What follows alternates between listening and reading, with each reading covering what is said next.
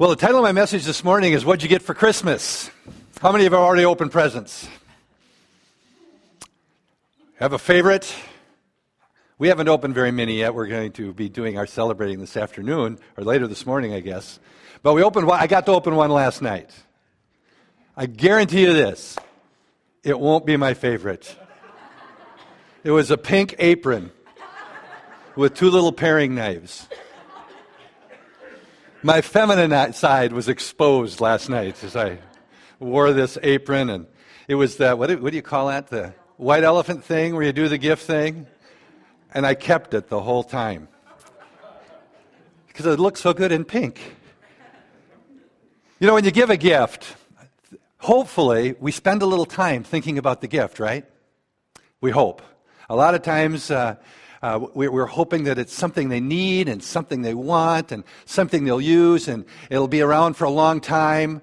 But as often is the case, you know, it doesn't take long for some of the gifts, if they're for the kids, to end up in the toy box, never to be seen again. Some of them end up in the closet, like my pink apron, never to see light again. Some of them end up at the Goodwill store hoping that somebody else could like what they bought for us. They're not very special. However, we get this ultimate idea of a gift, and it should be this gift that we would get that we would say, wow, I love this. I'm going to use it every day, and I'm going to keep it forever. Greatest gift ever.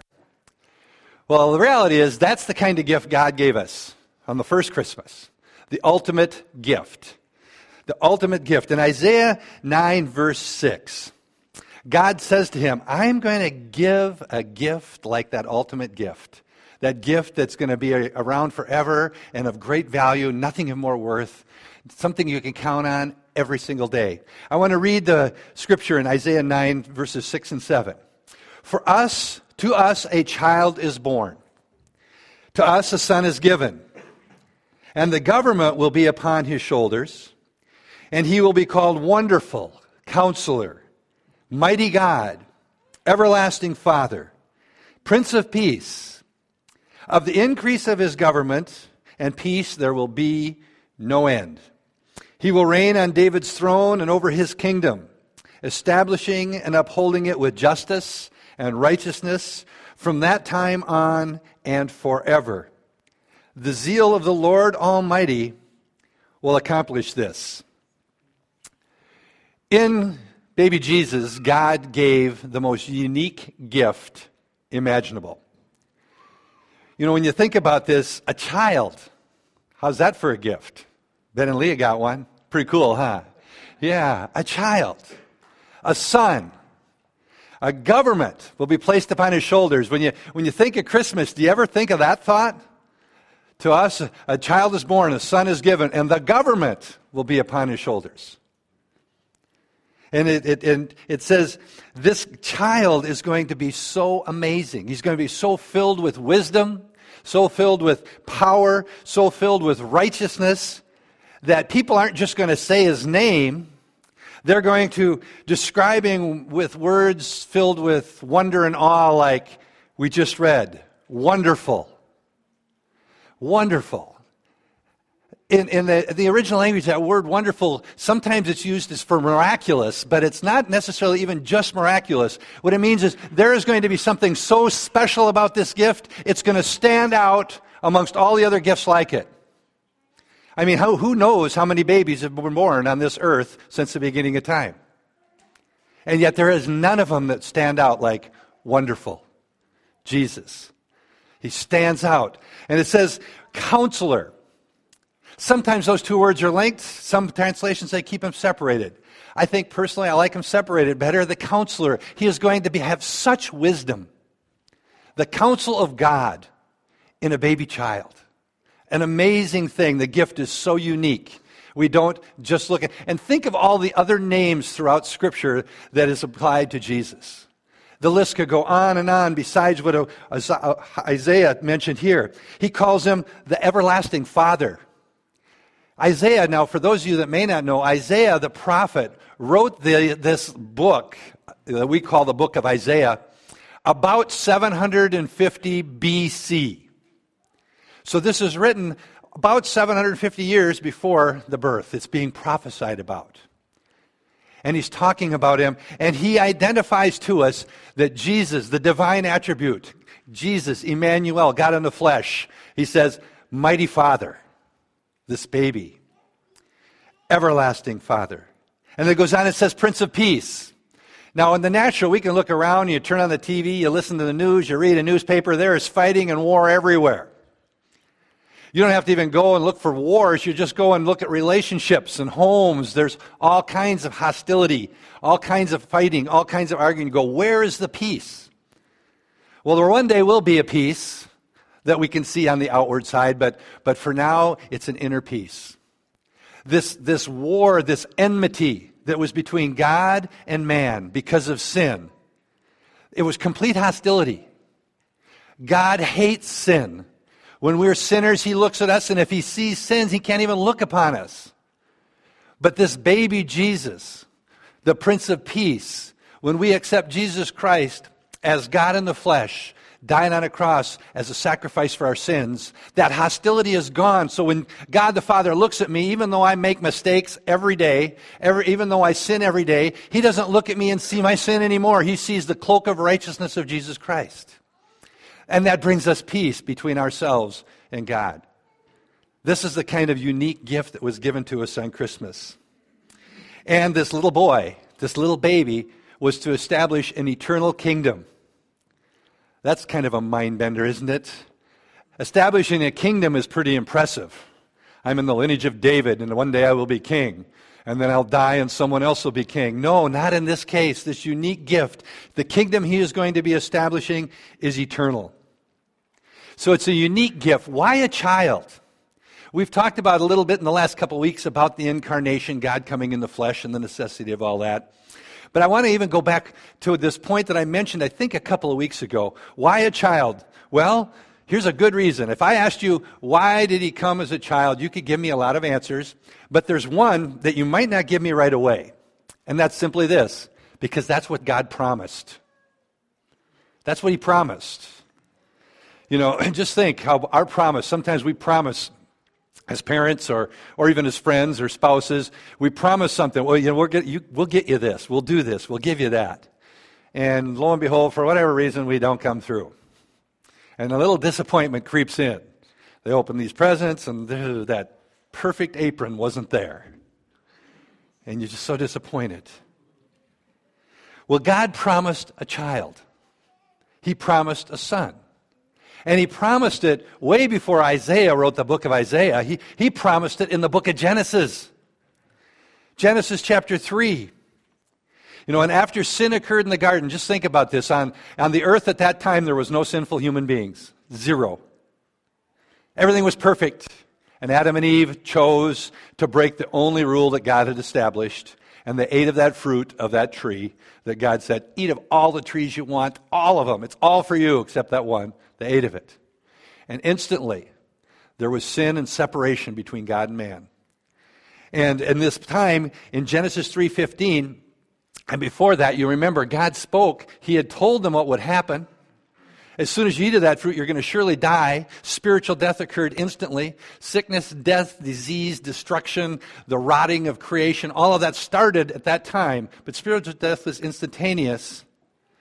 But he says it's not going to be that way forever. In Genesis 3:15, he says, and I will put enmity between you and the woman. Now he's speaking to Satan, the serpent.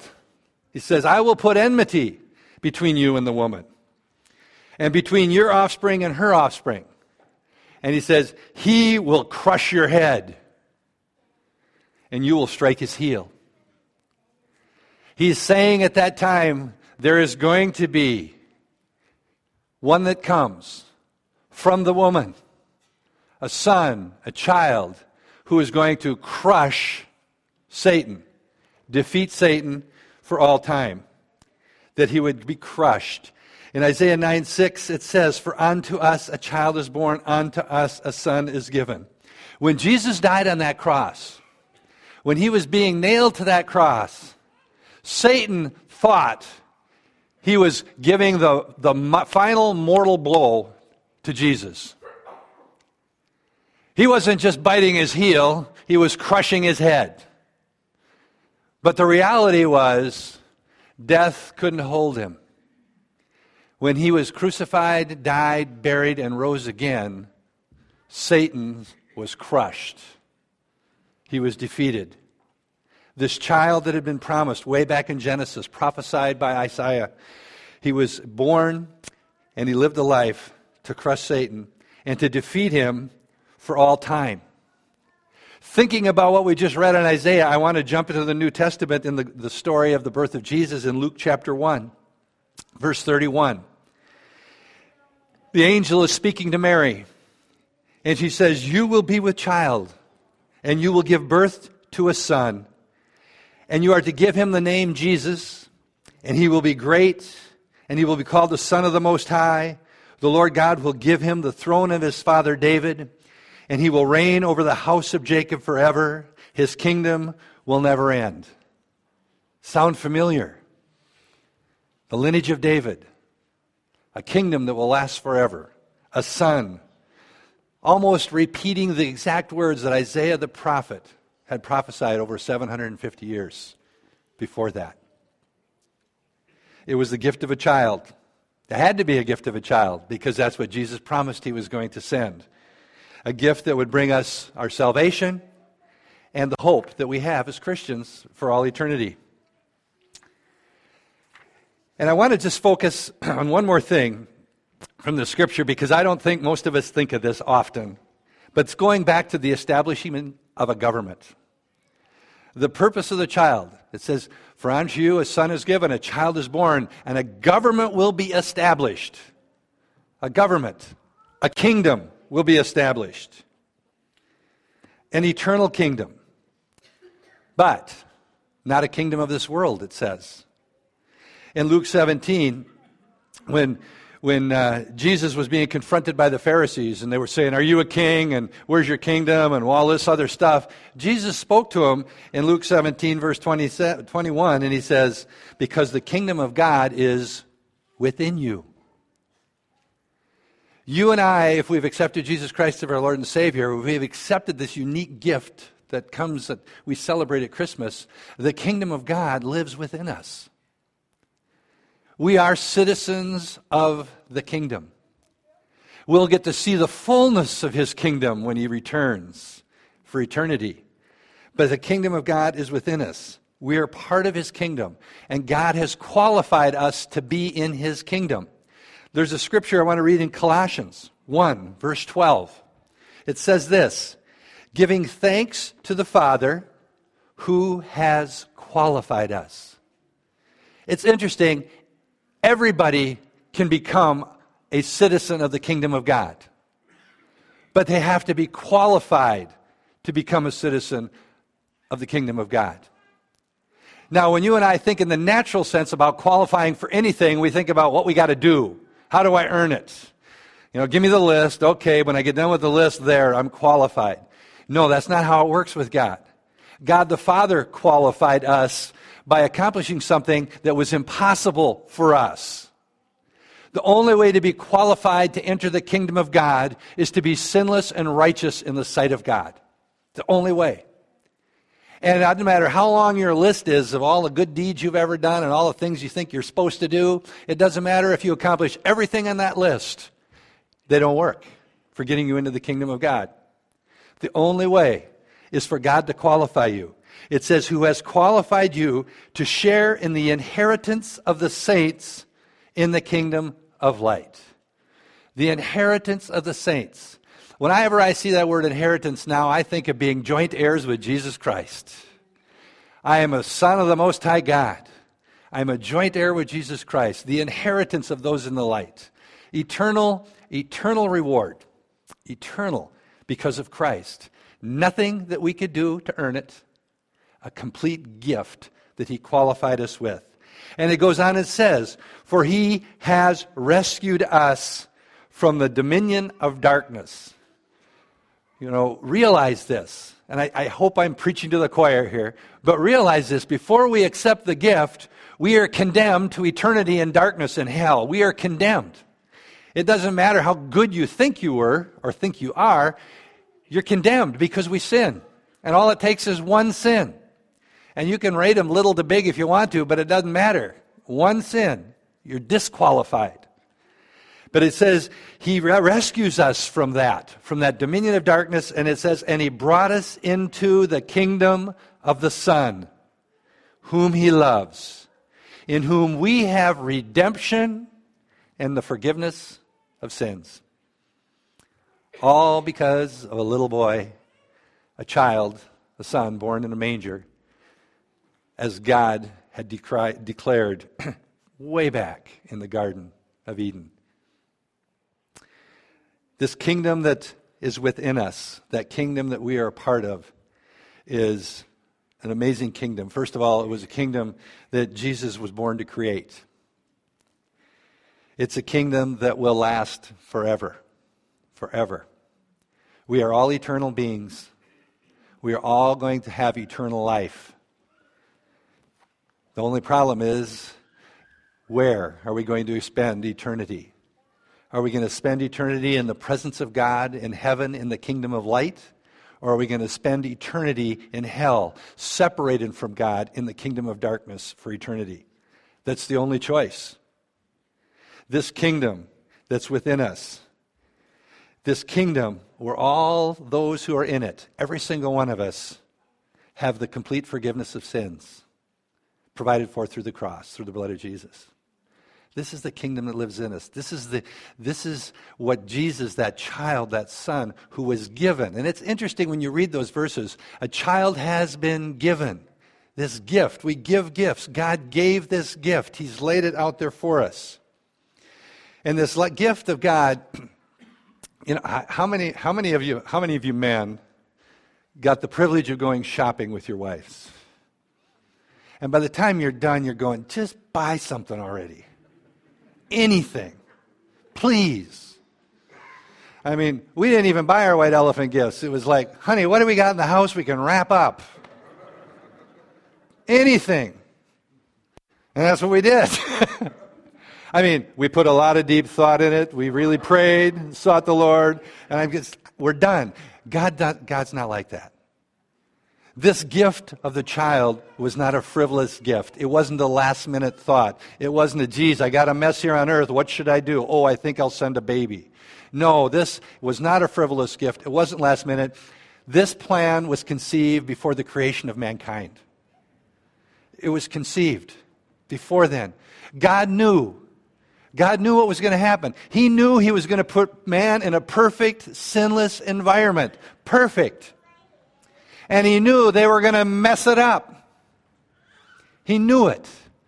Now, some people are ready to say, what was he thinking? Why would he do that? Well, he had to do that. He had to give us an opportunity to mess up. Otherwise, there's no free will. There's no choice to be made. He could have created a bunch of robots who just functioned and did everything they were supposed to do. But no, that wouldn't be true love. He gave us a choice. He knew what we were going to do. But because he knew, he also had a plan.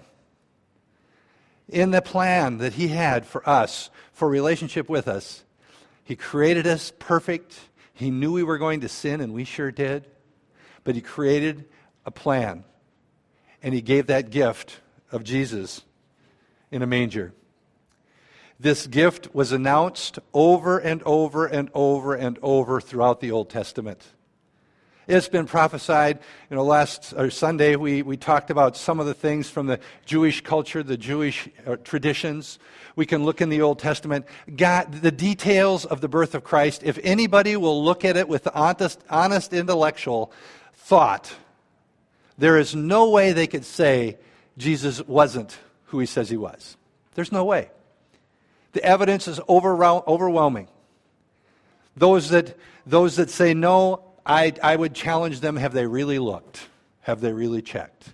Have you really looked? Have you really checked? The odds of what was written hundreds and hundreds and hundreds and hundreds and hundreds and hundreds, thousands of years ago, coming to pass, all pointing to one man, one moment in time that we've been singing about, that one moment in time when Mary gave birth to a child. It's impossible, except for God. With God, all things are possible. And it's a gift that wasn't only well thought out, And it's a gift that wasn't only prophesied about through the Old Testament. It's a gift that was lovingly prepared for us and willingly given. Scripture most of us are familiar with in John 3:16. For God so loved the world that he gave a gift, his only begotten Son, that whosoever believes in him will never ever perish but have eternal life. This gift, this amazing gift, lovingly given, willingly given, has to be received in the same way. We receive it as a gift of love and return our love to him. We have to receive it. You know, at our house, there's still some presents under the tree. And unless we go home and open them, they're just presents under a tree. And the same thing is true about Jesus. Whether you or I receiving or not does not change for 1 second, 1 iota, who he is and what he's accomplished. But it totally determines our eternal destiny. What we do with that gift that God the Heavenly Father lovingly offers us, freely, willingly, what we do in extending out and receiving that gift will determine our destination forever. And whatever it is that prevents us sometimes from going that way, our lies from the enemy, somehow or other we think we have to give up too much. We have to set us. It's a little bit like the white elephant gift thing if you've ever done it. You put all the gifts in the middle and you draw numbers and someone gets to go first. And my number was 3 and I got an apron. My number was 3 and you're looking at those gifts and your first instinct is to do what? Go for the biggest gift. Oh, you get bit every time when you do that. There's always something better. You can hardly wait till the next person draws a number and you hope somebody will steal your gift so you can steal someone else's. A lot of us act that way as Christians or non-Christians, as believers. Don't even know what we're looking for, but we're looking for something better. And we hear the truth about Christmas. We hear the truth about the gospel. We hear the truth about the gift of Jesus. We hear all that and we go, there might be something better. There might be something better. And for whatever reason, we choose to not receive the gift. Man, as we've been singing these Christmas hymns, and we're going to close in just a minute with a couple more, I hope and pray that if there's anybody here that has been looking for something better, you would take a risk, a step of faith, based on the facts that we can discover about who Jesus was, knowing that we can receive the gift and our whole life can change. Our future can be different than our past. And one day, we will spend eternity in glory with Jesus. Doesn't get any better than that. The perfect gift. Let's close in prayer, and if we could have Nita and Brian and Sam come up if they're coming up. Lord, we thank you for this gift, this perfect gift. Lord, I pray that if there's anyone here who has not received the gift of Jesus Christ and accepted him as their Lord and Savior, simply by acknowledging the fact, the reality that we are sinners. And because of our sin, we have been separated from you. And until we decide that Jesus truly was your Son, God in the flesh, and that he truly did die in my place on that cross, and that he was raised from the dead, until I receive those truths by faith, I'm lost. But when I do, and I lovingly surrender my life to you, the kingdom exists within us. We have an eternal hope of glory, according to your word. So, Lord, I pray you work on every one of our hearts. Father, just confirm this reality in those that may have been Christians for years. But Lord, I pray for that one or those 2 or 3 that have never made that commitment, that today would be their day. When they think of Christmas 2012, it wasn't just a Christmas, it's a new birthday as they become born again by the Spirit of God. We ask all this in Jesus' name. Amen.